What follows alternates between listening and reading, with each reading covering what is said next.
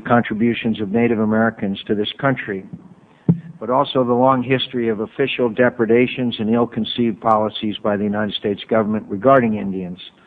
The resolution apologizes to Native peoples on behalf of the United States, and I commend Senator Brownback for introducing the measure, and I look forward to his testimony.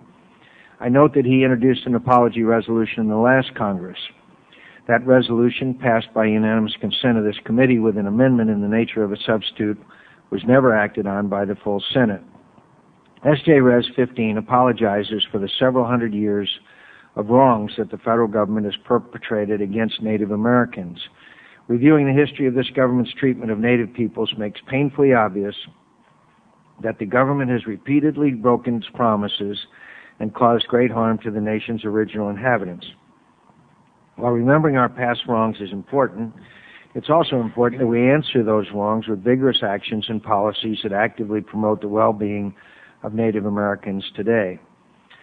I would like to mention that Senator Dorgan is in the Energy Committee markup this morning, and he'll try to get here as quick as he can. He has an ethanol amendment at that time. I certainly hope that it fails. And so I would like to